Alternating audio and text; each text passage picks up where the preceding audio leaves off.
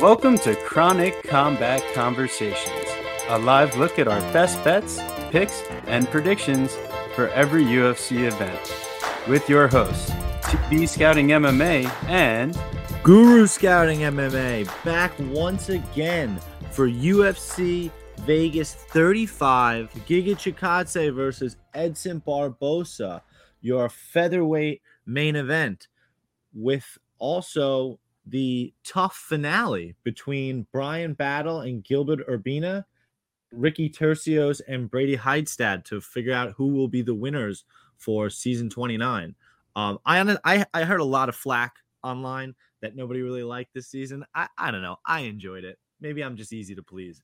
yeah, I thought it was enjoyable. Maybe there was a little bit of a lack of like that extra drama around the edges. I know Volkanovski and Ortega had some of their shit talking going back and forth, but maybe like some of those physical confrontations and all that stuff that you're used to seeing in the past. I totally feel you on that. I really think that the show itself could like steal a couple pointers from like Survivor or something and like have a little bit more of like the game show aspect to it, like have them do random challenges or something. I know obviously it's mostly it's a training MMA show where you go to fight after, and there's like a lot of fighting in those like whatever it is that 2 months that they're in the house, but I don't know, maybe like some more quote unquote entertainment value, like it just feels like a lot of ESPN filler for a lot of it. It's like it's just a Contender Series now on some level. Yeah, I don't disagree. I think you do have it right in that regard. I think with ESPN doing more of the production, and it's obviously different from a lot of the Ultimate Fighters that we've seen in the past. I remember, I mean, I haven't watched many myself. When we watched that first episode together, I didn't think much of it, but you were like, whoa, whoa, whoa. Like, this is like kind of totally different from how they used to do it. Yeah, definitely. It really was a super different show. I still liked it. They had some good fighters, some good fights, some good personalities. Ricky Tercios, how could anybody hate that man? And he's like he's the funniest guy. He's so much fun, dude. And I think that there have been a lot of personalities that we've come to really enjoy. And now that like I feel like social media has become like super prevalent recently, especially. And it's been fun trying to go and follow these guys now and see what they're up to. And now that we've gotten to the finale episode, which is kind of a regular fight night at this point. Yeah, I guess a lot has changed for the Ultimate Fighter, but I'm pretty excited to break down this card. I feel like with a lot of the Ultimate Fighter fights near the top, we have a lot of prelim fights that are super juicy here, huh? Definitely some interesting spots. So I'm definitely looking forward to breaking them down. Definitely. So let's get right down to it. We're gonna hop right in. We got kicking off the card. We got Mano Martinez versus Guido Canetti. And you're seeing here now, we're giving you a little bit of a visual effect here. We're bringing up UFC stats, something that it's probably one of the biggest things that we enjoy using when we're researching for fights and taking a look at like the details of how stuff happened, from striking numbers, grappling. Yeah, so we're excited to share some of that with you. So you'll be able to see a little bit of the height and reach as we go along if you're following along on YouTube here. Mano Martinez is making his UFC debut versus Guido Canetti, who, he's had a little bit of experience, one, fighting in the UFC, and two, getting finished in the UFC, suffering four losses, one by knockout, three by submission. And, his 2 wins have come by decision, but really not against the best of names. So it seems like they're setting up Martinez in his debut fight. What are you thinking here? There were a lot of interesting things that kind of came out in this fight, most of which on the Guido side or the Guido side, I forget how to pronounce his name. Decent amount of layoff, right? He hasn't fought since before COVID, that Adesanya Romero card, where like you said, he got finished in the first round by Danal Bakariel. He's a Dana White Contender Series Mana Martinez, I should say, is a Dana White Contender Series loser. He lost to Draco Rodriguez, who we just saw again lose a week or two ago. He looked pretty not great to Vince Morales. Mana had followed up that Dana White Contender Series loss with 2 round 1 minute knockouts to get himself this shot back in the UFC. So, you kind of would have liked to have seen maybe a little bit more time, like to, really continue to hone in his skills to show what he's been fixing. But I mean, you're taking out the trash. I mean, you gotta do the job. So he did the damn thing, and he earned himself a shot here. Um, One of the things I found interesting about Gita is obviously, again, his long layoff. He's 41 years old. He seems to throw everything into his strikes, smashing leg kicks. He keeps his hands super low, which is how he got stunned by Bakariel in the first place. And I didn't get to do as much tape on him as I wanted to, but like I watched the Hugo Viana fight, which was his first UFC win. Really weird situation for Gita because he was the Latin American Ultimate Fighter person, lost lost both of his season fights, and then got a third fight in the finale and lost that fight too, and somehow ended up with a fourth fight, which he won by unanimous decision. But it was a really close fight. And then when I went and looked at MMAdecisions.com, 53% gave the decision the other way, and the media members are split evenly. So I don't really know. He's just a weird. It's just a weird fight, and he won that fight as a plus 450 underdog. So he's got somewhat of a history of like whatever pulling off the crazy upset as a huge underdog, but at 41 years old, I don't know. I probably just really took the scenic route to end up exactly where you are. I think that Monik should and could get the knockout here. But you would imagine he could get the finish, right? I mean, all of his wins in his career, Martinez, have come by knockout. yeah, And Canetti, he does have that knockout loss to Bakariel, but I will say he got cracked a whole bunch of times in that fight. There were at least 3 or 4 times where Bakariel connects on like a cross or like a hook, and you're just like, oh, is that? And he stays on his feet. And Canetti actually lands a few hard leg kicks. He lands a couple good shots of his own, and it makes me think that like maybe we're sleeping a little bit on Canetti here because he does have the experience. And Martinez, he showed a lot of inexperience getting triangle choked on Contender Series. He had a lot of ways to get out of that and just locked himself in, picked up Draco, held him there, didn't really know what to do. He didn't slam him, he didn't shake him. It was a really weird situation. It made me feel uncomfortable with his fight IQ. So, agreed. I mean, I really don't think that, when you're looking at this fight and damn, I mean, it really seems like if anything, I would want to put a bet on Canetti as the underdog, just on like principle of like a guy making his debut. You're right, like plus 225. But we talk about that, but stay away. There's no value in a losing ticket. I completely agree. What I think I do like, I mean, they have Mana Martinez by KO at plus 100, so that is kind of interesting, and because I feel like by fight day that will not be, it'll be minus money. It won't be plus anymore. I agree with that. And then, yeah, you know what? That's interesting. Because then my other thought was betting the fight not to go the distance or whatever, which is chalked up at minus 210. So, I think you're right either way, essentially. I mean, realistically, we're looking at a knockout for Mana Martinez. It's just like, can he stay composed and show that, he has that sick left hook that he's gotten a bunch of knockouts with on the regional scene. And he landed on Draco early. He just has to stick to the game plan and not let Canetti overwhelm him. He has a 4-inch height advantage and a 2-inch reach advantage. So Martinez should have all the tools he needs physically to make this happen. But I don't trust him enough to make him a parlay piece or even really want to bet him heavy. But if you're going to do anything, I totally agree that knockout for him at plus money. If there's anything to fire away on, a little play on that would be something. Yeah, that or not that Martinez has any wins by sub. I have no idea what his jiu-jitsu credentials are. But if you wanted to be crazy, you could just take Martinez by finish at minus 140. Because obviously this guy is prone to being subbed. You'd hate to see some weird club and sub situation, or he gets his first career win by sub. Although you did see some of his jiu-jitsu in the Draco fight, where obviously he was an idiot and got triangle choke, but he I don't know. He had showed some aspect of knowing what he was doing before that point. I really think that whole performance was like nerves for him. Like he was getting tagged by Draco to start off the striking. It was just weird. He was like trying to psych himself into it. I felt a lot of talking about this fight. We should probably move on. I agree. Let's get on to one that is between a couple of pretty good up and coming prospects here. You got a featherweight bout between Jamal Emmers and Pat Sabatini. Sabatini just recently made his debut over Tristan Connolly, grinding out a decision win where the third round, was a little bit sketchy there. And Jamal Emmers, he's shown in his UFC career that he's not afraid to go the decision. And with 8 decision wins in his career, out of 18 total fights, that shows that this is a guy that might not pack the biggest finishing ability.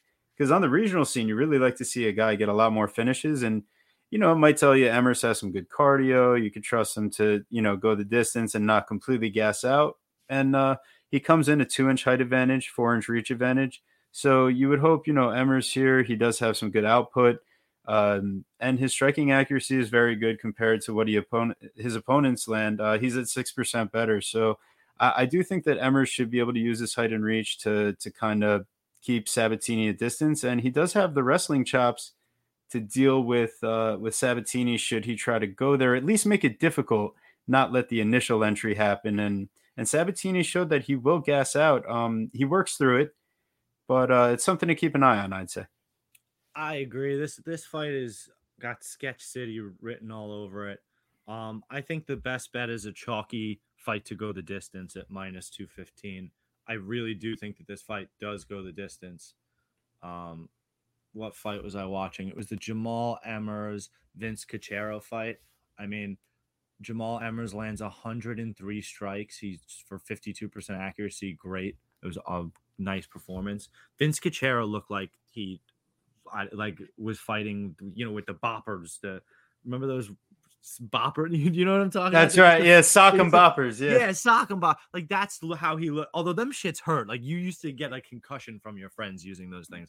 Bro, it was more fun than a pillow fight. Exactly, it was more. But all right. So my point is that Vince Cachero looked like he'd been getting punched by the Bopham Sockers by Jamal Emmers. Like he had no damage on him at all.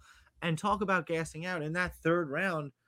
Like Vince Cachero was starting to stuff takedowns and cage fight, fight against a cage and start trying to reverse position. Like both of these guys kind of gas out in the third, as you saw Pat Sabatini drop that third round to Tristan Connolly after looking, whatever it was, almost like 10 minutes of control time for the first few rounds. Yeah. I'd love to point out, so if you guys are following along, I just pulled up here the round-by-round breakdown of striking, and that's the only round that Cachero stuffed takedowns, like you said, 2 out of 4 for Emmers, whereas he went 3 for 3 in the first 2 rounds. A lot of lay and pray, it looks like. Yeah, listen, I just don't think that – I don't think Emmers' offensive wrestling, which he seems to use a lot of at 2.9 takedowns average for 15 – I don't know that he's going to be able to use it versus Pat. I don't know that you want to lay on top of Pat because Pat has such an active guard. I remember studying that from watching his, leading up to his debut versus Tristan Connolly. He has such an active guard. So you don't want to just lay on top of him. I do think that the wrestling is going to negate here. And I think it's going to stand like a mostly striking battle. And, we do know that Emmers has the physical tools with the 4-inch reach advantage and the 2-inch height advantage, like you said. But I'm just not convinced. I'm very apprehensive on both sides. I came in wanting to play the dog, short side dog at plus 130 there, but I don't think I can do it. So unless I see something at weigh-ins or something really jumps out at me over the next couple of days, I think the only bet is the fight to go the distance. I like that. I feel like we started talking about these bets where they give you a few different options when you start looking at, on DraftKings, they started offering like a split or majority decision. And, I could totally see this just being a little bit of a sketchy, like, do you trust the I feel like Sabatini is going to try to force his grappling more than Emmers will. If I had to take a guess about the game plan, just to make up for his height and reach disadvantage. So in that case, like, I do think Emmers is going to be held at times. How do the judges see it? Maybe a split decision plus 550 for Emmers to keep it light, because I don't have a huge play on this fight, but I think that could be interesting. Yeah, one of the things that I personally find interesting, the lines are very close, right? 160 plus 130, right? That's a close line. But Yeah. you look at, and again, the Vegas says at minus 210, minus 215 that this fight is going the distance, right? So we're all on the same page. Jamal Emmers by points plus 120. Pat Sabatini by points plus 280. That's a major discrepancy in a fight that we're thinking that both guys are going to be hanging around in there. It's always interesting when you break down the line like that. I really like that because, and actually, you get a little more value on DraftKings plus 130 for Emmers by decision. If you just do that, maybe don't even mess around with the stupid split decision idea. I really like the way you looked into that because I just think Emmers is going to land more volume in this fight and ultimately take a decision. Yeah, he should be able to. Pat Sabatini is, I think he's an unbelievable prospect. Obviously, I think they both are on some level. So that's why this matchup is super interesting. I agree. Well, let's move on to the next one. We got a short notice debut here and moving up a weight class. So first off, you got JJ Aldrich. She was originally scheduled for this week, and here comes Vanessa Demopoulos making her debut coming up. That's it. Off her loss on Contender Series to Corey McKenna. And now she gets to kind of show what she was working with. I think she was the favorite on that Contender Series fight, right? That's a good question. Let's see. What did it say? It says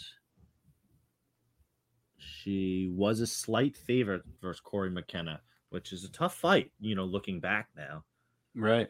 I think it was super tough to, be put in here on short notice. I think the biggest thing when you take a look here is that Aldrich is 3 inches taller and has an 8-inch reach advantage. And Aldrich has like a Taekwondo background, so she's got like pretty decent striking. In fact, if you remember, was actually hurting Macy Barber early before she turned it around on her. So it's like JJ Aldrich, you gotta figure, like, she just went the distance with Courtney Casey and won a tough split decision. You gotta figure that she's going to be able to handle Demopoulos making a short notice debut, moving up weight, right? That's my thought off the top. Yeah, I really like Vanessa Demopoulos. I'm really happy for her that she gets the call up, that LFA women's division, what I'm saying? Like that, a lot of good girls come out of there, that and Invicta. She had that after losing the Dana White Contender Series fight. She had that absolute fucking war with Lupita Godinez, that she lost the majority decision to lose her LFA championship. That fight was fucking nuts. But again, Lupita Godinez has not really had a good showing of herself since that win that she over Demopoulos that got her into the UFC. She had that really weird split decision loss to Jessica Penne, and now she's booked to fight Sam Hughes in October. I don't know, weird. Yeah, listen, what's the line? No, I don't know. You can't. Absolutely not. Absolutely. That's exactly it. That's exactly it. You cannot. You can't, even with your grandma's money, you cannot play JJ Aldrich at minus 375. That's bonkers. It's just JJ Aldrich by points at minus 170. I'm sorry. Are we talking about JJ Aldrich or are we talking about Kayla Harrison? Like what are we betting here? Like it's just nuts. Yeah. If there was anything I would do on this fight, and I didn't get to watch. I didn't get to rewatch the Casey fight, so I don't even like that split decision. What did MMA Decision say? Like what did it actually look like? Like was it? Yeah, I think Casey was. Yeah, Casey was hurting her on the feet a little bit, and Aldrich landed 4 takedowns and had like 5 or 6 minutes of control. So it just ended up being that Aldrich was able to like steal a couple rounds on scorecards by initiating the wrestling, where Courtney Casey still at this point in her career hasn't figured out how to stuff a takedown. Just so we're clear, TB, I just pulled up MMA Decisions. One MMA media member gave it to Aldrich. Everybody else gave it to Casey. Yeah. I remember having money on Casey and being very disappointed. I think I was But on Aldrich and yeah, pleasantly surprised. yeah. I mean, it from the stats as you see here, just looking at that part of it, Casey threw a lot more strikes, and Aldrich landed nearly the same amount from a significant standpoint, but at a much higher percentage. And she has nearly 6 minutes of control. I could see why the judges might have been swayed, but I remember watching live and thinking I was very upset that Casey just couldn't stuff the takedown at the opportune time because she was hurting her on the feet for sure. So does Demopoulos, does Aldrich rely on her grappling against Demopoulos? I really don't think so. Yeah, I'm not sure that would be the right path to victory because she's going to be the smaller fighter. That's what I'm saying. And Yeah. Vanessa Demopoulos is a heavy strike. Like I follow her on Instagram. Like she's just so excited to be headed to the UFC. Like was opening up her bag today, just like so happy and so excited and so ready for this challenge. And she's just gonna come in like it's like who's gonna want it more. And I have a hard time betting against Demopoulos. Like again, you're giving me Aldridge at maybe. How about you give me Aldridge at minus 170 instead of Aldridge by decision at minus 170, and we'll talk about it. But I agree. I think this is a big adjustment to like the Sajara Eubanks fight where she was actually like a black belt jujitsu and like a big time wrestler, but that's not the same case with Aldrich. I just think that she's opportune with it. So I don't. If you're gonna do anything crazy, do like Aldrich by finish because you're getting like plus 400 for a knockout. If you think she's really gonna overwhelm her you and could just be like really crazy and stay away from this fight. yeah, no. Ultimately, though, I'm not betting this fight. So let's move on, shall we? Yeah, let's do it. Yeah. So next one, we got a light heavyweight fight here: Dustin Jacoby versus Darren Stewart. And Stewart now in his second appearance at light heavyweight, made his last one on short notice against Eric Anders, and now he's coming in against Dustin Jacoby, who hasn't shown the most impressive performances except against Justin Ledet. I mean, his win against Maxim Grishin, by the stats, he got dropped 2 times in that fight. And Grishin also was able to control him, grapple him, and damn, man, I know Jacoby's, he's 3 inches taller. He's going to have a couple inches of reach here, but there's just something about him that really, really doesn't make me feel comfortable playing him as a minus 170 favorite against a guy that really could go out there and put the grappling pressure on. And let me put it to you this way. Maybe this is the worst way to handicap fights ever. There's no way 4 fucking favorites are winning to start this card. I don't know why. I don't. Somebody's gonna lose. One of them's gonna, whether it's JJ Aldridge, you know what I mean? Like somebody's gonna drop the ball, and it could very well be kind of like how we expected Chase Sherman, quote unquote, to win last week. It's like that. This seems like that kind of fight. You think somebody has the advantage so much somewhere with Justin Jacoby and his kickboxing, and then all of a sudden you get Darren Stewart, who's maybe not as tired, maybe from a weight cut, maybe feels better, and then all of a sudden uses his wrestling, his 1.56 takedowns, and starts laying on top. It's really not that much, honestly. 41% takedown accuracy, basically 3 strikes landed per minute to Jacoby's 4. Darren Stewart's nearly 10% less accurate with his defense, his striking defense, and that's a major problem versus Jacoby. It just makes me nervous. Like if I were to ask you, how do you see Dustin Jacoby winning this fight? You can kind of play out a clear path to victory in your head, right? Like distance striking, calf kicks, setting up his kickboxing, stuffing the takedowns early and getting out of the clinch. But Darren Stewart, okay, so what's your path to victory for him? Yeah, lay and pray, wrestling, I guess. He's not going to outstrike anybody. Yeah, that's the thing is like even against, a little bit of lower level of competition, you see Stewart having a tough time really being able to outpace someone from distance. I mean, really in all of his UFC fights, the only ones where he's really outlanded somebody significantly were one against Duran Win, 2 against Edmund Shabazian, which is actually super interesting because you remember how heavily Shabazian gassed. And then like Eric Spicely. So he really hasn't shown that he can beat someone from distance consistently. So you're relying on Darren Stewart to show you a level of control and takedowns that, he hasn't really consistently shown in the past. And an So extra 20 pounds, even if you're less drained from the weight cut, it's just more weight. Like, I don't know how his cardio is going to hold up. I agree. And yeah, I really do think that it's probably the best idea to not go with the underdog here. In fact, I think what I would like to do for this fight, uh, the over 2.5 is minus 160, and Dustin Jacoby to win by decision is plus 165. So take whichever one you like a little bit better. I think Jacoby by decision. I don't know. I maybe I'm just like gun shy, gun scared. Like maybe I'm just a pussy. How about will the fight go the distance? Yes, at minus 136.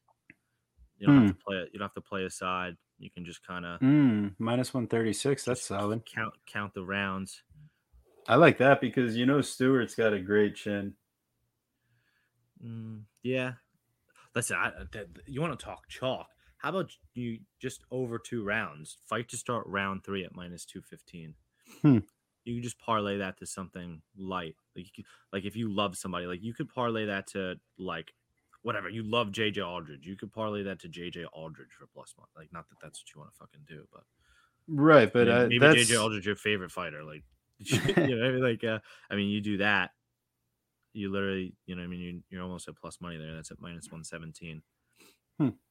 Yeah, I guess overall, yeah, this still isn't one of the fights where I have my strongest plays, but I do really like it to go the distance.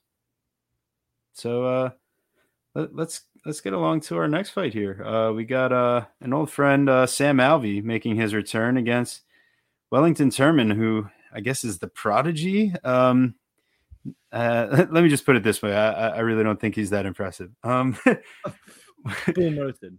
Yeah, boom. Wellington Turman allows opponents to land at a 57% clip while his defense is while his accuracy is 42%.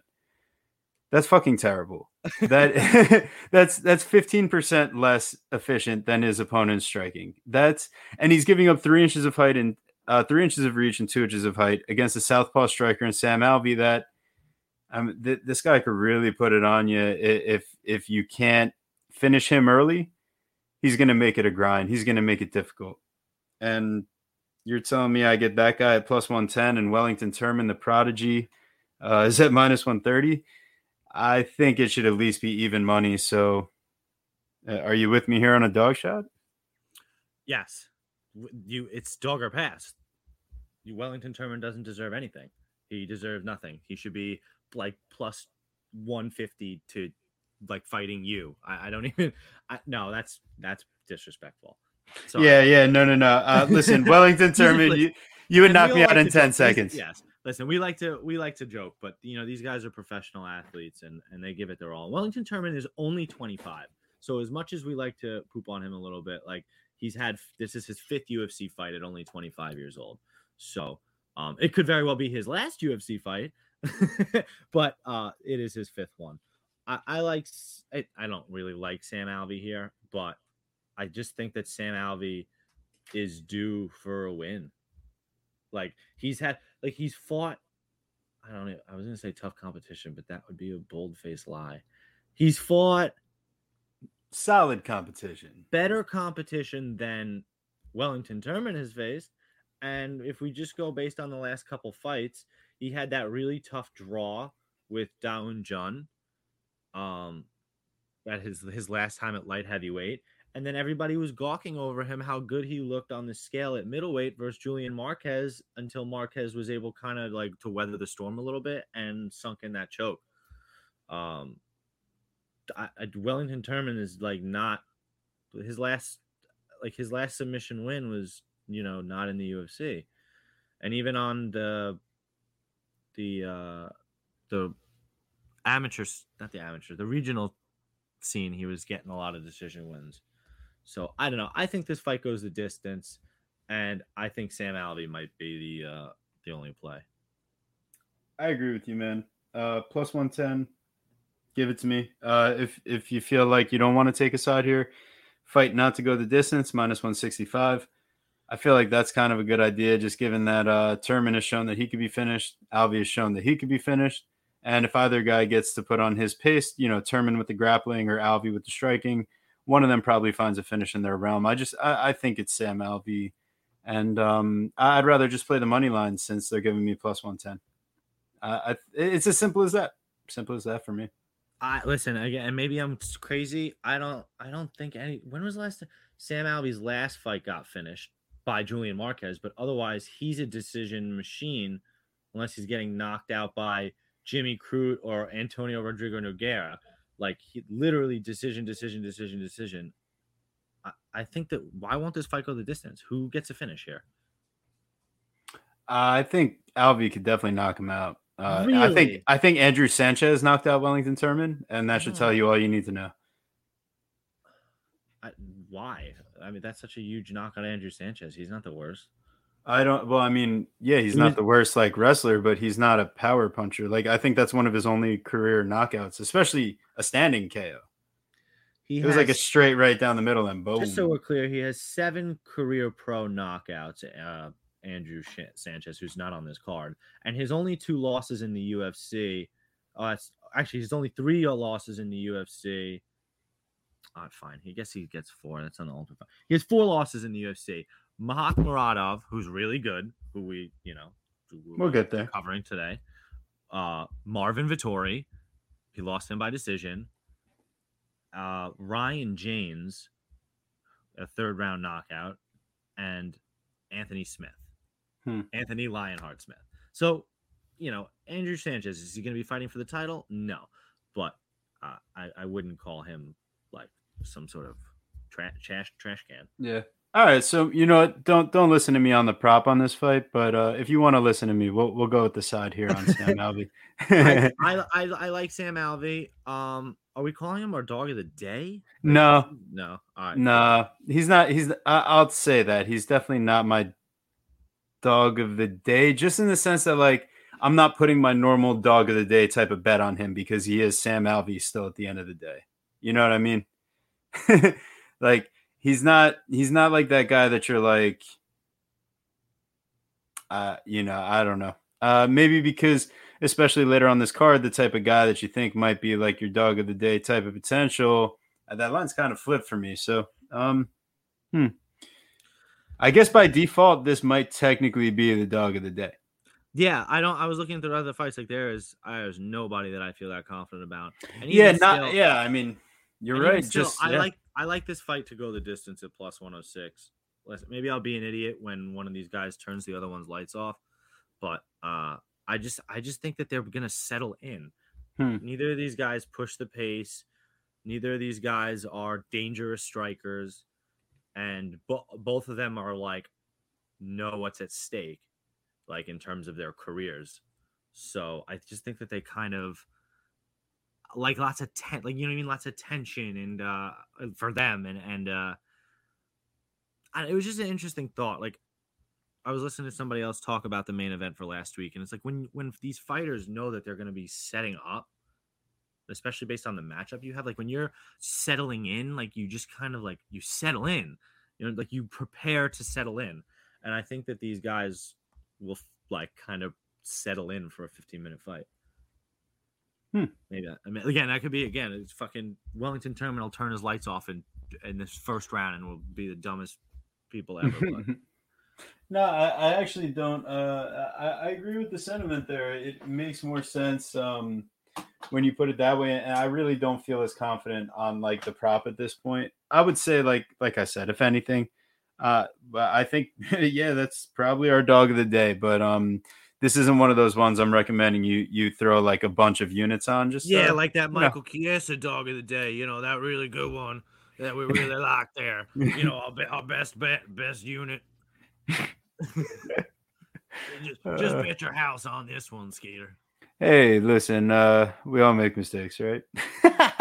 So let's move on to our next fight here.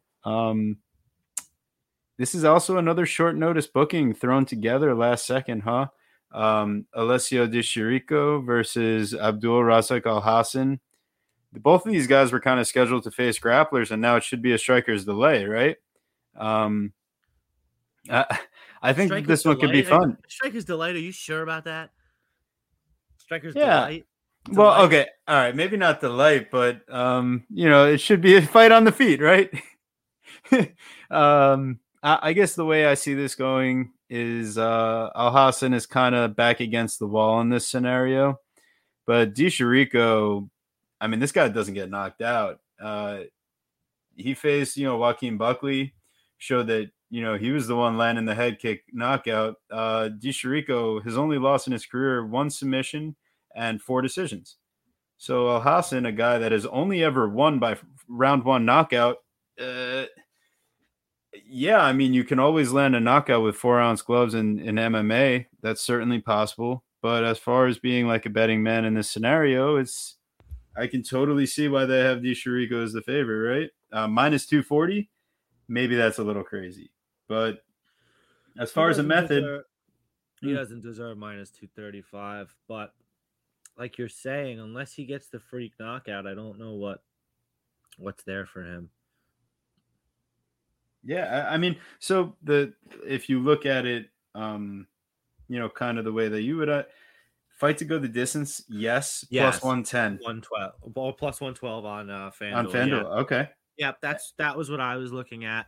Kind of stupidly, I felt again. No, but I mean, at that point, you might as well say DiChirico by decision plus 165. Yeah. Alhassan is not winning a decision, right? So when we come back next week and Alhassan won a decision, right? Then fuck us, right? But he not only is he going to win a decision, he's going to win a decision using his wrestling, his 0.5 takedown average at 28%. That's what he's going to use to win this fight. We're calling it now. That's it. So just call him Abdul Razak Usman. Yes. That's it, man. And that decision prep, plus 650 and DiChirico plus 165. So it really just shows you, like, they're saying that this fight is a 2-outcome fight. Either DiChirico wins decision plus 165 or Alhassan by knockout is plus 350. Yeah, what the fuck? Why is that plus? It's plus 310 on FanDuel. That makes me uncomfortable. That's like, it's too high. That's his only method of victory. You have to hedge with that, right? Yeah, you have to put a tiny sprinkle. Or stay away. I mean, listen, I'm not betting a money line in this fight. And I'm not betting the fight to go the distance anymore either, because that dude's a tank. Yeah. And listen, we're knocking Alhassan, but like, okay, so he lost to Munir Lazzez, who, like, that was like his hometown fight, right? Like, that was a big deal for Munir. That put him on the map. Then he came out and looked terrible after that, Munir. Chaos Williams, he got absolutely bombed by Chaos Williams. No shame in that.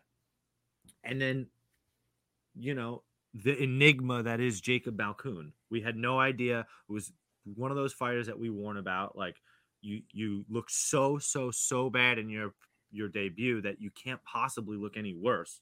So he actually comes out and uses his wrestling because he's a wrestler. And Jacob Malkoun makes Alhassan gas, and he wins like a solid decision. Like, Alhassan wasn't even in the fight for a second. So I agree. I mean, I wouldn't. So now the line is overreacting to that. Alessio is not going to have the wrestling to keep Alhassan at bay, and at 3 strikes, he's throwing less strikes per minute. The one thing that is interesting about DiChirico is his 62% striking defense, but I don't know. He hasn't really fought any fantastic strikers. Who has he fought that's actually an accurate striker? I guess who there is for their striking? Joaquin Buckley? Not really. No. Okay, so he faced Muradov, lost by decision. Right. He faced Kevin Holland, lost by decision. Those are the and he also faced Julian Marquez. Now, what I'm seeing here that's kind of interesting is he's actually not afraid to use his wrestling a little bit. 4 takedowns against Marquez on the Ultimate Fighter finale. Then he has 2 takedowns against Holland, in a loss. But is that not something he might have seen on the scouting report? And he actually might be looking to use that. You have to if you're gonna be fighting this guy. You can't. You're gonna just sit there and try to box this guy. He's got That's dynamite. what he wants you to do. Huh. Right. So you know what? I think that the more we flesh this out, the clearer it is that this is a complete stay away from me. Yeah. I can see it on both sides, and there's no reason for me to play a go the distance and see a first round knockout, or play a first round knockout and watch DiChirico win an easy decision with his wrestling. Like, there's two ways this fight can go, and I think it's probably equally likely. So if you're going to say that Alhassan knockout plus 350, and that's your prop, all right, you take a little sprinkle. But I think I'll just stay away. I'm waiting to see if something else happens. Let me see Alhassan look terrible at weigh-ins, or DiChirico look all drawn out. Let's see what's up. I agree with that. And let's see what's up with this next fight. Is this the biggest spread on the betting line on the card, or is it the next fight after that? I mean, holy shit, Mahmoud Muradov versus Gerald Meerschaert, GM3.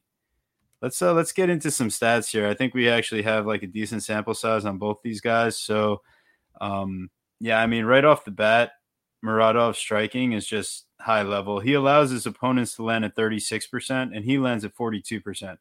So he's outlanding at a decent clip, but at the same time, because he's throwing much more output, he's landing 5 strikes to his opponent's 3. And, you know, that's extremely solid. And then you look at, you know, obviously he's not really a wrestler, but it shows 100% takedown defense so far in the UFC. But, yeah, I don't know if he's truly been tested in that regard, but I also don't know if Gerald Meerschaert is necessarily the guy to test it. That's going to be the game plan, right? I mean, if anything, Meerschaert at plus 385, you need to get Muradov in the clinch here and get a takedown. You need to start going for the neck. That's your path to victory if you're Meerschaert, right? Yeah, and I'll be honest, I can't take. I mean, it's like it's one of those fights, right? It's like Muradov is either going to look like a minus 4,000, or he's going to make you regret parlaying him in every single one of your bets. So, I don't know. Like, who is Muradov fight that is really going to try to take him down? Who is Muradov fight that's like a jiu-jitsu guy like Gerald Meerschaert is? Yeah, we'll say like Andrew Sanchez went 0 for 2 on takedowns and only had 22 seconds of control in a fight that went into the third round. So I really do think that Muradov is extremely good at maintaining his distance, using his footwork, and really just being solid all around as far as like defensively, being safe. So I feel like the narrative specifically in this fight that I'm trying to fade here is that Meerschaert is 1, chinny, and 2, that Muradov is a knockout artist. Whereas actually, if you look at Muradov, both of his knockouts in the UFC have come in the third round. I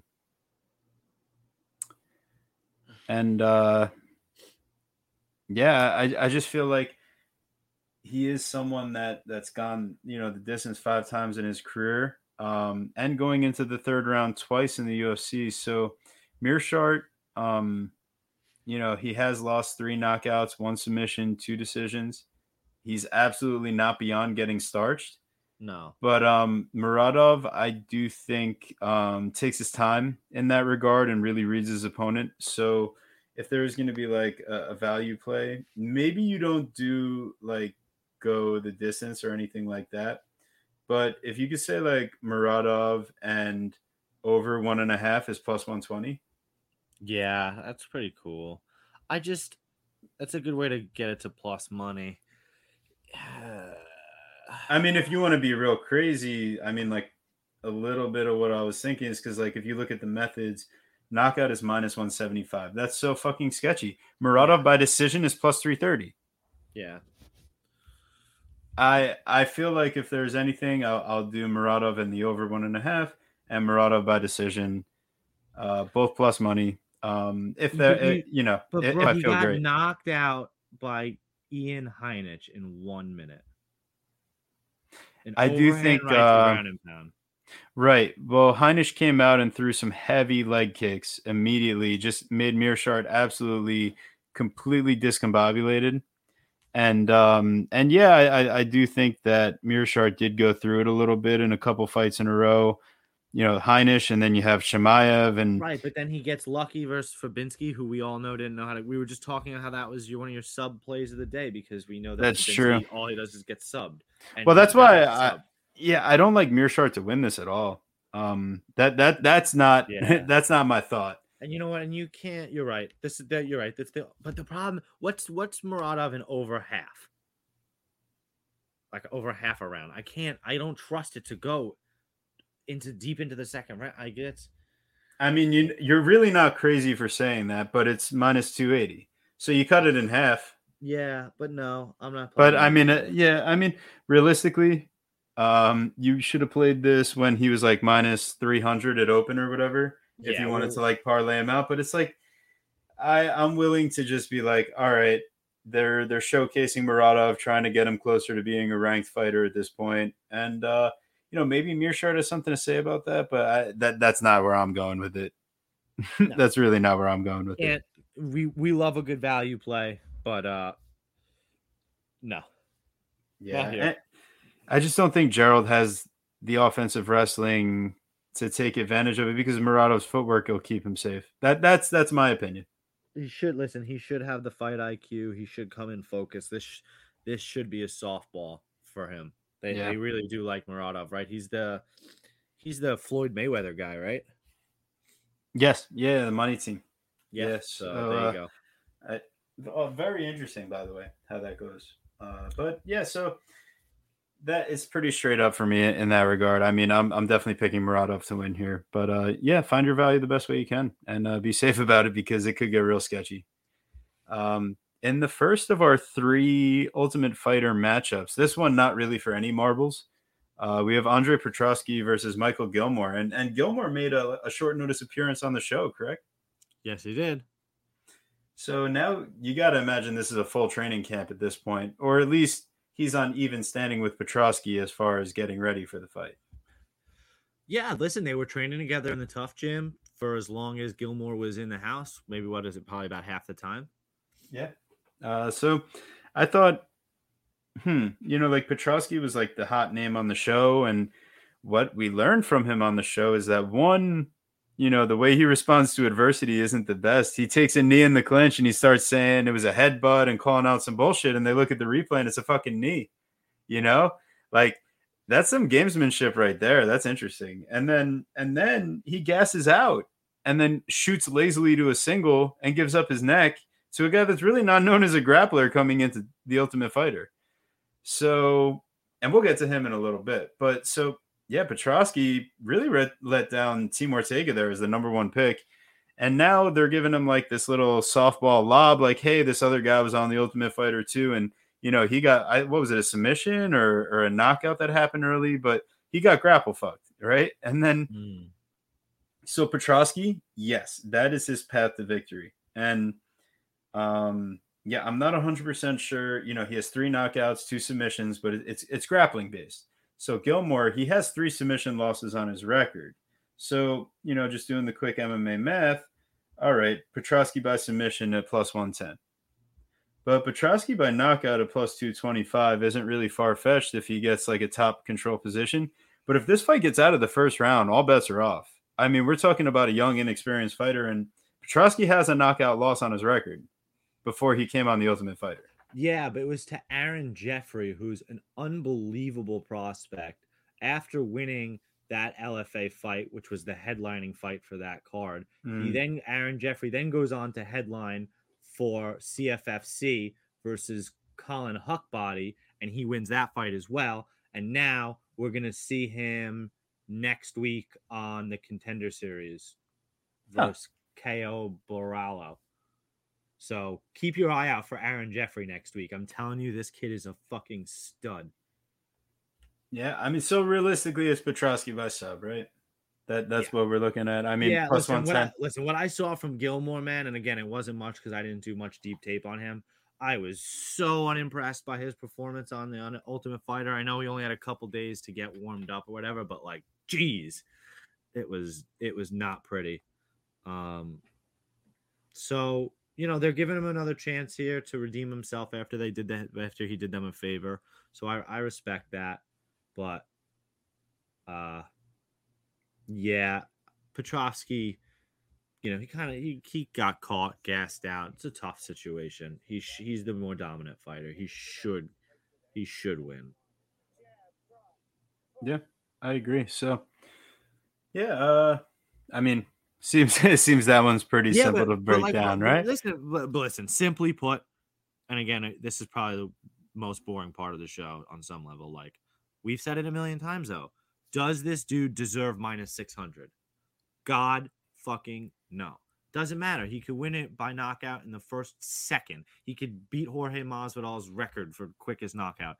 Like, it doesn't matter. He doesn't. It's not warranted here. So you can't play it.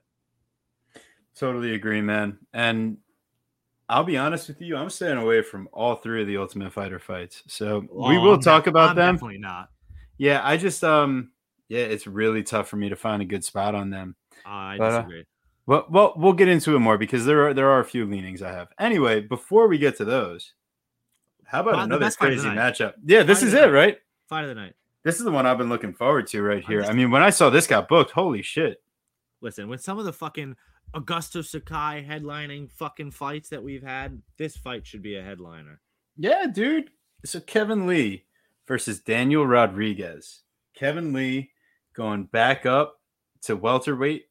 And I mean, this one could get real interesting. I think this is a style-based matchup here. Rodriguez is an incredible boxer, and he does have some jiu-jitsu and stuff in his back pocket, but he's not looking to use that offensively. He's looking to box you up, kickbox you. I mean, he's so impressive. His defense, high level, but I will say he hasn't been beyond, obviously, getting clipped. Like we saw him get dropped and nearly get knocked out in that that fight where Tognoni kind of let him go a little longer, and then Dwight Grant then he gets knocked down and knocked out. So, but the thing about Daniel Rodriguez, I even see in the Preston Parsons fight that Rodriguez did get caught like a little bit early, but he has the fortitude to get through it, and that's what's impressive about Rodriguez. Great cardio and a really tough guy, and someone that's willing to put out the output. Kevin Lee, big time wrestler. I mean, 3 takedowns per 15 minutes, 3.21, 43% accuracy. That's elite. You really can't put it any other way. And when he faces a guy like Gregor Gillespie, who can match that wrestling, what does he do? He throws some combos and lands a head kick knockout. Super impressive. Kevin Lee is so talented, but Guru, if there's anyone that could tell you about Kevin Lee, I know it's you. So I fucking hate Kevin Lee. Listen, I'm sure he's a nice guy. I'd love to get a beer with him or something. Not that he wants to grab a beer with me. I've never liked Kevin Lee. He's always underachieved. He's bounces around, man. I never can pick his fights right. I think I took him over Charles Oliveira, was wrong. Took Gregor Gillespie over him, was wrong. Took Rafael Dos Anjos over him, was wrong. So whatever I guess I pick in this fight, just fade me, I guess. So what do you got, Guru? I need to know. Listen, I'm very concerned about the weight still going up the extra 15 pounds for Kevin Lee. I think it could be very, very much be a problem for him. He's got suspect cardio, suspect fight IQ, or mental fortitude, whichever you want to call it. It's hard to trust him to grapple fuck D-Rod like he should, because he's a hothead, because he'll get into a striking battle, because he'll fall in love with his hands, because he'll have a bad weight cut and get knocked. It's just, you never know what you're fucking getting from Kevin Lee. And now he's got that ridiculous head tattoo after a long layoff, after crazy surgeries, after scheduling to fight Sean Brady twice. Totally different matchup. You're supposed to fight a smaller guy. Now you're fighting a much bigger guy. You were going to fight like a wrestler grappler. Now you're fighting a kickboxer boxer. It's so different. It's weird fucking fight, man. Kevin Lee at his best should smother D-Rod. Kevin Lee on the ball should be able to get inside, put him against the clinch, take him down, pound him down, and even get a submission, like rear naked choke in the second round. Like, he should be able to manhandle D-Rod based on experience, based on skill, based on everything that you should have, all the intangibles. The problem is that we never know which Kevin Lee is showing up to fight. And what we do know about D-Rod is that motherfucker shows up to fucking fight, and he should be 6-0 in the UFC. He did not lose to Nicholas Dalby, even though the judges said he did. And yeah, man, I mean, he's had an unbelievable start to his UFC career. I guess it should be 7-0, right? 1, 2, 3, 4, 5. No, it's 6. This is a 7th fight. So I begrudgingly take Kevin Lee as the slight favorite. Yeah, I mean, listen, if Kevin Lee's not coming off the surgeries and if Kevin Lee doesn't have, that bad taste in a lot of people's mouths, Kevin Lee is minus 200 going into this fight in my mind. And again, bad taste in the mouth, He just lost to the fucking sitting champion last year. What are we like? Bad taste in the mouth. The dude's the lightweight GOAT, right? I mean, he's got the belt. He's going to be fighting fucking Poirier for the belt. Like, yeah. Like, the dude's a fucking savage. Yeah, and listen, Kevin Lee, for all the things you could say about him, I said plenty. Yeah, said plenty, but he does look good early in his fights. That's generally the trend is he looks good early. That's true. Then he loses in round 3 against Oliveira. He loses in round 4 against RDA. He loses a decision to Iaquinta. How many times has this guy been scheduled for a 5-round fight? You know what I mean? Like, he's been there. Oh, wow. Kevin Lee is 11-6 in the UFC. And he's 6 years younger than Daniel Rodriguez. Kevin Lee, smash. That's my play of the day. Let's fucking go. Yeah, no, we're smashing that. You know what's actually crazy? Now that you even mentioned that, what the fuck? This is crazy. Holy shit, I didn't realize that. Why is nobody talking about that? You want to talk about something? Talk to me.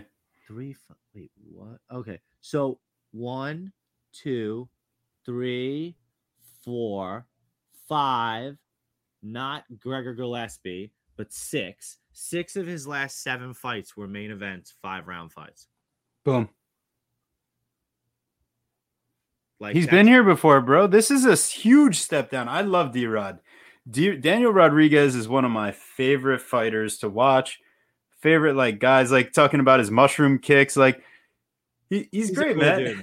Like, Daniel Rodriguez, he's the man. This is a big step up. If he wins this fight, I want to see D-Rod moving way up the rankings. I want to see him getting some big opportunities, man. Dude, if he beats Kevin Lee, he's renegotiating his contract. He's getting a fight of the night bonus. He's getting Abdi Abdelaziz is, signing him, and it's about to be a whole fucking thing.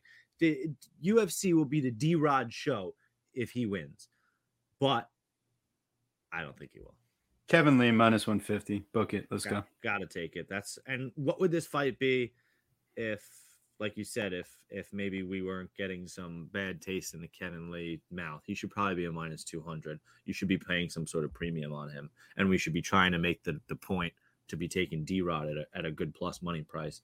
Instead, we're looking at Kevin Lee as too slight of a favorite. So I agree, man. What's minus 150? What is that an inherent value of? Like 60%? Less than 60%? Yeah, I mean, minus 150 as I use my Rockstar Z odds mug over here. Minus 150 is 60%. So, yeah, you're right. Wow, it's about genius. Look at you. Yeah. So it's 60%. 6 out of 10 times. He's got 60 out of 100 times. He's got to win this fight. 65 times out of 100, I think he could win it. 70 out of 100, I think, sure. How many times is D-Rod going to knock out Kevin Lee if they fight 10 times? Maybe twice.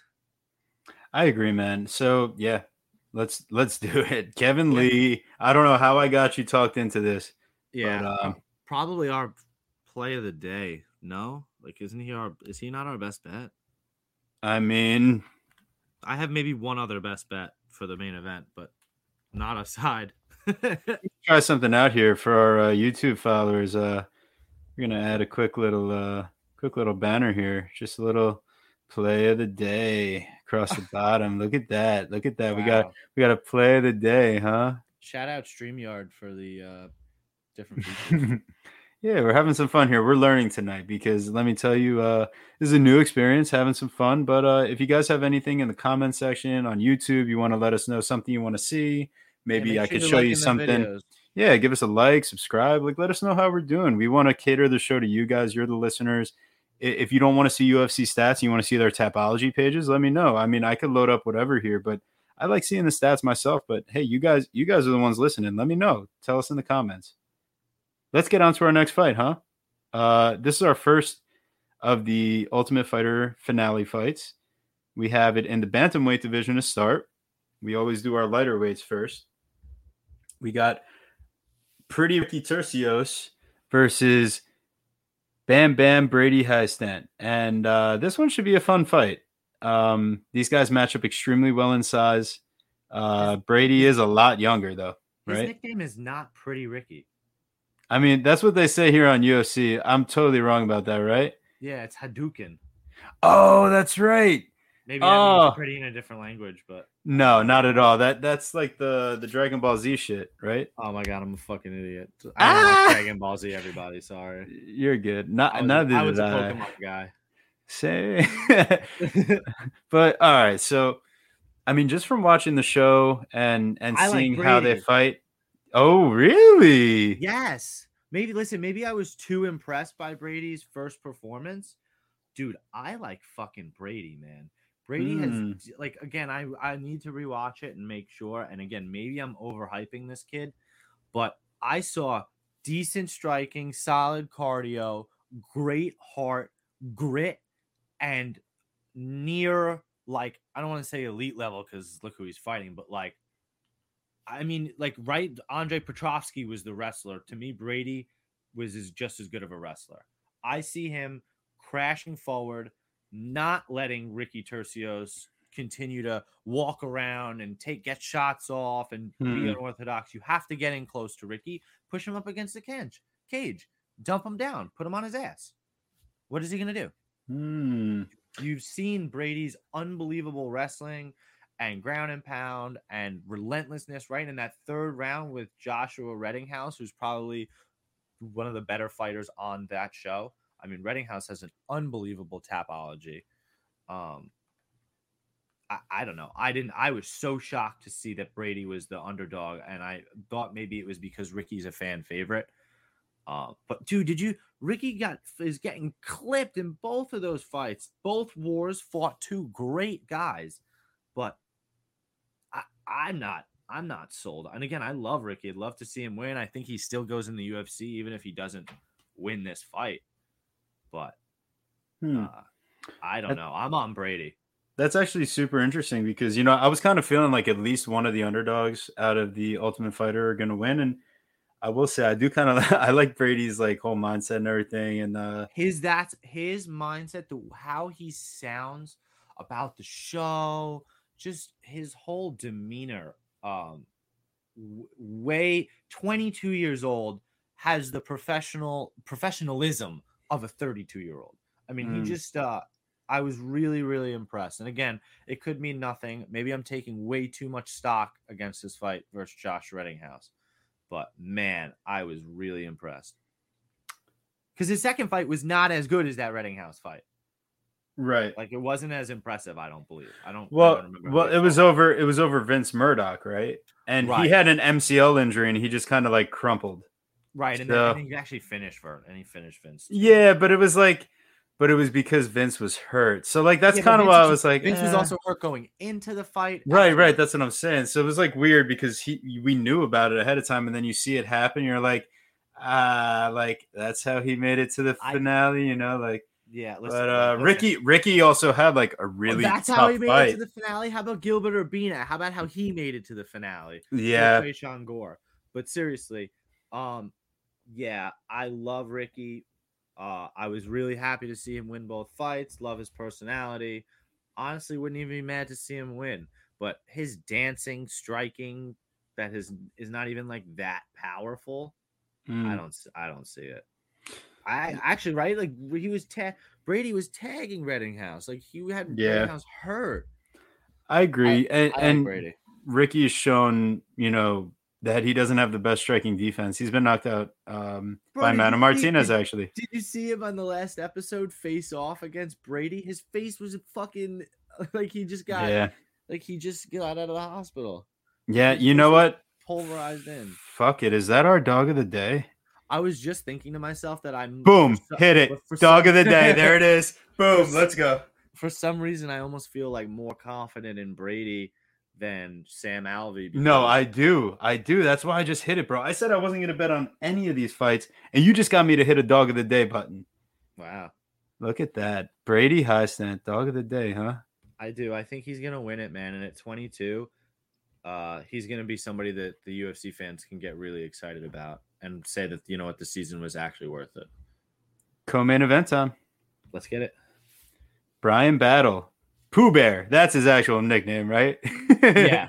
And then Gilbert Urbina. I don't even fuck with that nickname. Who knows what that is? But anyways, Battle comes in. He's got a 4-inch height advantage on paper here. He earned his way to the finale. Urbina lost to Tresean Gore and gets his opportunity off injury. Bryan Battle showed really good striking to me, good distance control, and not the best takedown defense. However, he has a really good get-up game, and he's persistent, and he can fight the hands from his, if he gives up his back. And while he's not, great defensively, he shows that he could work out of it and survive and really overcome adversity. So I really do think that Battle probably has the goods to win this fight. I'm just not going to lay chalk on a Contender Series guy. I'm sorry, on an Ultimate Fighter guy. I really like Bryan Battle in this spot. I was really impressed with the work that he did and displayed throughout the entire show. I honestly was probably going to pick him over Tresean Gore as well. I think that this might be this might end up being a more difficult fight for him, for Battle, because Urbina had such a weird outlook when he was fighting Tresean Gore, man. He's like, oh, well, he has a family. Like he had his. It was really, really weird. Wait, not Tresean Gore. Who did he fight? No, it was Gore. Right? Urbina? Yeah, the last episode. Urbina lost to Gore, yeah. Right. Yeah. That's what I'm saying. So, right. Yeah. That's on that last episode, he's talking about how he really it was too much friendship stuff. He's cooking him a meal before they fight. Listen, I'm not a fighter. I don't know these things. I just think that it's really hard to turn off that switch. I think a lot of the times they're friends and they really do root for each other, and it's hard to go out there and snatch your dreams against, and steal it from somebody else. And one thing we did know about Tresean is that boy was hungry to keep winning. I mean, he didn't give a fuck about anyone or anything but winning the competition. So I definitely really felt for him that he tore his ACL and won't be fighting. But to get to the fight that we are talking about, I think Urbina will kind of change his head for this opportunity. I think he'll come in ready to rock. I just really like what Battle has shown. He seems super well-rounded, great size for the division. I do like Bryan Battle here. I don't know that he gets the finish per se, but he should win. Yeah, I you know what? I actually totally agree with you. I like Battle a lot. Battle by decision at plus 210. Fight to go the distance at minus 116. Yeah, I like Battle. I'll certainly be taking Battle. I don't know that I'll be betting. I don't know that I'm betting anything super crazy on these fights. There's a lot of interesting fights, a lot of weird spots. I'm really excited for this card in general. I think it's actually it's like a sleeper card. But totally, man. But not a lot of strong spots. I think we found on our final fight of the night, the main event of the evening. I think we're bringing some heat for you guys as far as strong feelings here, and I think it's a consensus play, huh? Normally we try not to talk about it, but I have no idea. I have no idea what your consensus is. All right, so here we go. We got Edson Barboza versus Giga Chikadze. This is a striker's delight, right? Can we agree on that? Oh yes. Now, as you guys can see here, we're going to go through their stats real quick now that we're to the main event, just to like compare how sickeningly close almost all of these stats are. So for two guys that have had like pretty long UFC careers at this point, their average fight time is only 9 seconds apart. Their Barbosa's 1 inch shorter, but he has 1 inch more of reach, so that's negated. They're both orthodox, but they switch up their stances. So, you'll see them throw kicks from any angle. And we talk about Chikadze as this up and comer. He's only 2 years younger than Barboza. You look at their striking stats. Now, if we go away from their landed per minute, obviously there's some differences, but they both are 44% accuracy. And then Barboza's 59% defense and Chikadze's 60%. They're so similar. And really where Barboza stands out is he's, slightly more proficient in the grappling, but I don't see either guy really initiating it here unless they get hurt. And, maybe Barboza is the first one to think about that. But, man, are there any thoughts you have right off the top here before, before I really start saying what my side is? Nothing really. Listen, it's a very exciting matchup. I can't wait to watch it. Want to see these guys face off. Want to see how they look. Felt like Edson was maybe a little too hittable in his last couple fights, especially that Burgos fight. The split decision losses to Ige and Felder aren't great. People argue both ways about that. Listen, I'm on Barboza just based on I think Giga is a little overrated and Barbosa's maybe being a little underrated. You get your lucky Giga kick versus Cub Swanson. All right. We were kind of expecting that fight to be a little bit more of a war, more interesting fight like this one's going to be. And then what did he do before that? He knocked out Jamie Simmons. Cool. Like, that's what you're supposed to do. And then before that, he was the guy with decisions over Omar Moraes and Erwin Rivera and a split decision versus Jamal Emmers and Brandon Davis. And we were wondering if he was really that good, when his first finish was going to come. What I will tell you is that while I lean Barboza, I am not betting this fight like that. What I do think, though, and maybe I'm wrong. I mean, we say that all the time, right? I like the under 4.5 here. I like the fight not to go the distance. I don't know why. That's the consensus right there. That's the play. I love Edson Barboza in this spot. I mean, he might end up being one of my bigger plays because we talked about all those statistics, and then you just went through the resumes of who they've fought on the Chikadze side. Let's go to Edson Barboza real quick. Let's just run down the names, okay? Yeah, right. Now you go. It's the who's who. Yeah, you go down the early career, okay, maybe not. But then you got Donald Cerrone, Evan Dunham, Bobby Green, Michael Johnson, Paul Felder once, Tony Ferguson, Anthony Pettis, Gilbert Melendez, Beneil Dariush, Khabib Nurmagomedov, Kevin Lee, Dan Hooker, Justin Gaethje, Paul Felder a second time, Dan Ige, Makwan Amirkhani. All right, that's a little step down. Then you got Shane Burgos, who he's a hell of a striker, man. And he got knocked out by Barboza, which even fucking Josh Emmett couldn't fully knock out Shane Burgos. So let's put it this way. The level of competition that Barboza has put up his statistics against is a much stiffer set than anything Chikadze has faced. And maybe he faced those guys on the kickboxing scene, whatever. But this is one of those fights where Barboza doesn't have to worry about the takedown threat. And you know what that means, that he's going to come out fucking firing. Yeah, that's what Barboza does. That was the big problem versus Burgos, is that he was still worried about the takedown. That will not be a problem here. Nope. And Barboza by KO or by sub plus 230. Yeah, man.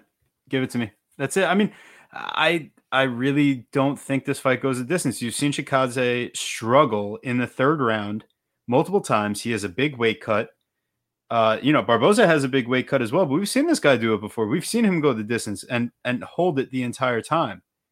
And when he doesn't have to worry about the takedowns and being defensive, he can really let her rip. So, in the Amirkhani fight where he gets taken down 3 times, he only throws 32 strikes in a decision. And then in the Burgos fight, he lands 98 strikes in a 3-round fight. That doesn't even make it the distance. So it really goes to show me that Chikadze is not, he's not going to be the guy forcing the takedowns. Barboza is not going to have to worry about that. He can fire at will. And if anyone's going to initiate the offensive wrestling, it's going to be Barboza. Yeah. So I don't think Chikadze has the power, Unless it's that liver punch. I don't think so either. Yeah. I mean, and listen, Barboza knows how to dish out punishment to the body. Just ask Dan Hooker. Oh, yeah. So it's not my play of the day per se, but it'll be best plays. Yeah, it's going to be a solid play on Barboza. And if you guys want to see where we end up on our official picks, because for our pod, we did start a Bet MMA tips profile. So if you want to see our third-party track picks, listen, we're not professionals. We're not the guys that are saying that we're going to make you blah, blah, blah, and you have to pay for our picks. But if you want to know where we end up and what our best plays are, you can follow us over. It's Chronic Combat Conversations. You follow our link tree where you see the podcast or anything like that on our Twitter. Go check out what our final plays are. And you can see how we do every week after the fact. We're not going to waste your time breaking all of our plays down again right now, because before the fights start on Saturday, go take a look. You'll see them right there. So I hope you guys like this new format. We did try doing something a little new here. We hopped on StreamYard. So now it gives us a little bit more, screen sharing capabilities. Let us know in the comments, what you're thinking, if there's something that you'd rather see going forward. And yeah, Guru, why don't you take us away, man?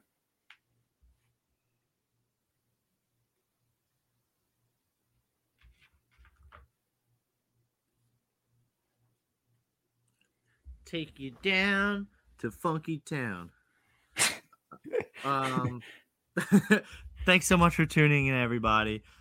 Please make sure you are following us on YouTube. Please subscribe to our channel, like and comment to our videos.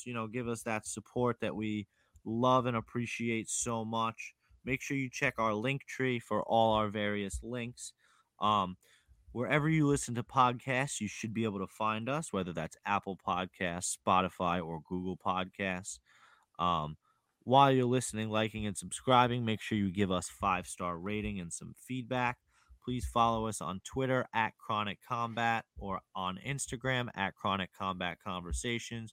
You can follow my awesome co-host at TB Scouting MMA on Instagram, Twitter, Verdict, and Tapology. And you can find me at Guru Scouting MMA on Instagram, Twitter, Verdict, and Tapology. Thank you all so much for tuning in. We will see you next week for Brunson versus Till. Ooh. Wow. What a fight. It was originally supposed to be in London and is now back at Vegas. America. Take care, everybody.